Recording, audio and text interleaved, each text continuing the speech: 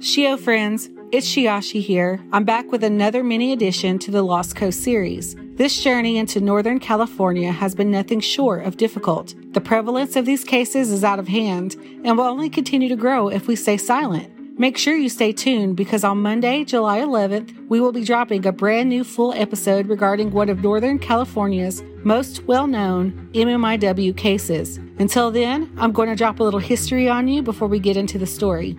In 1850, a state law in California allowed for the removal of indigenous people from their lands and allowed the practice of apprenticing indigenous children and adults to white citizens. A Desert Sun article stated that, quote, throughout the country in the 19th and 20th centuries, indigenous children were taken from their homes to government boarding schools, where the goal was forced assimilation into English-speaking culture. And up until the 1970s, thousands of Native women were sterilized by the Indian Health Service, an agency within the Department of Health and Human Services, without their full consent or knowledge. Now, if you've ever questioned why there was pushback from some tribes regarding vaccines, this would be why. These women who endured forced sterilization are not relics of the past, but alive and well, for the most part, and can remember what was done to them. In fact, the U.S. government admitted to unauthorized sterilization of Indian women. A study by the U.S. General Accounting Office found that 4 of the 12 Indian Health Service regions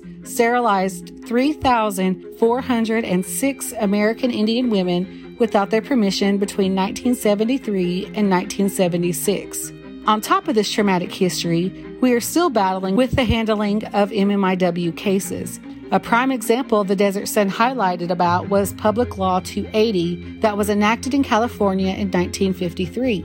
I mentioned this briefly in a previous mini, but it doesn't hurt to reiterate the significance of this point, especially considering the Supreme Court decision that was made just recently. The Public Law 280 gave the state shared authority with tribes to prosecute most crimes on reservations, essentially expanding state criminal jurisdiction while limiting federal powers. The law has often contributed to confusion over who exactly should step in after a certain crime takes place and when.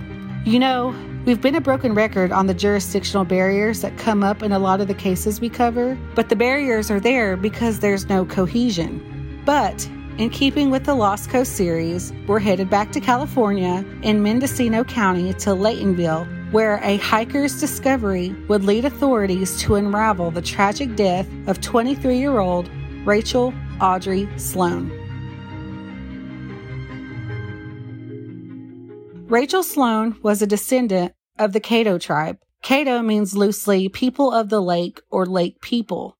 It is a federally recognized tribe whose full name is the Caddo Indian Tribe of the Laytonville Rancheria. Her grandmother, Pauline Sanderson, spoke about Rachel's dreams to become an oceanographer one day, citing Rachel's extrovert personality and good grades in school. She had 2 little brothers who remember her as a protective big sister, saying, quote, she'd say she was going to kick somebody's ass if they were messing with me. She was always protective of me, was always there for me, you know. Rachel's life was mired by trauma when she tragically lost her mother at a young age. Deborah Sloan was strangled to death in 1998 by convicted serial killer John Annabelle.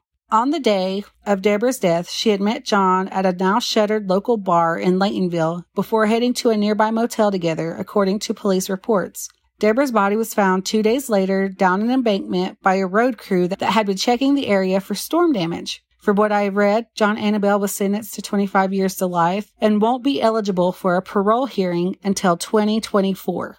Rachel, who was barely 10 years old at the time, understandably struggled with her mother's death. After high school, she battled severe mental health issues and addiction. She was arrested twice in 2012 on charges related to possession and being under the influence of meth, according to Lieutenant Andrew Porter with the Mendocino County Sheriff's Office. Rachel's brother and grandmother had tried to get her professional mental help, but said they were told by one psychiatric facility that unless she was deemed a danger to herself or others, they couldn't admit her involuntarily.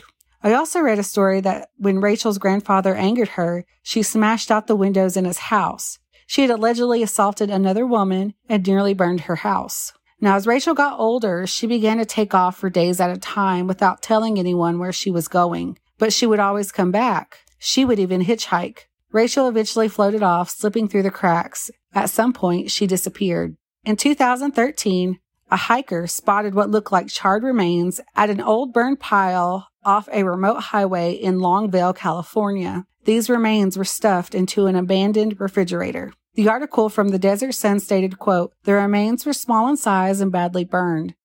There wasn't much to collect in the way of evidence, save for a lone charm bracelet, some of its little white beads missing, discovered near the charred bones." It read, WWJD. What would Jesus do?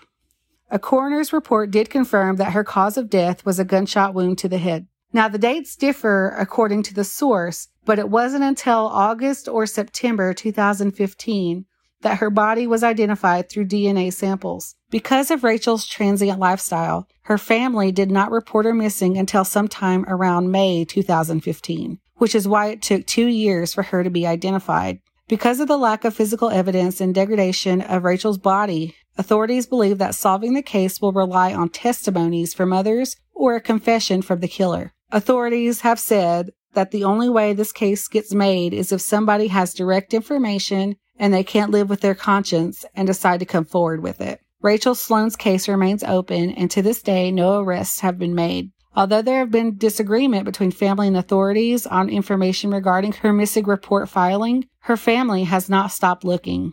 Tashina Sloane, Rachel's cousin and vice chairman of the Caddo tribe, said, quote, "I feel a strong commitment to Rachel and to find her justice. And by not talking about her, we're forgetting her.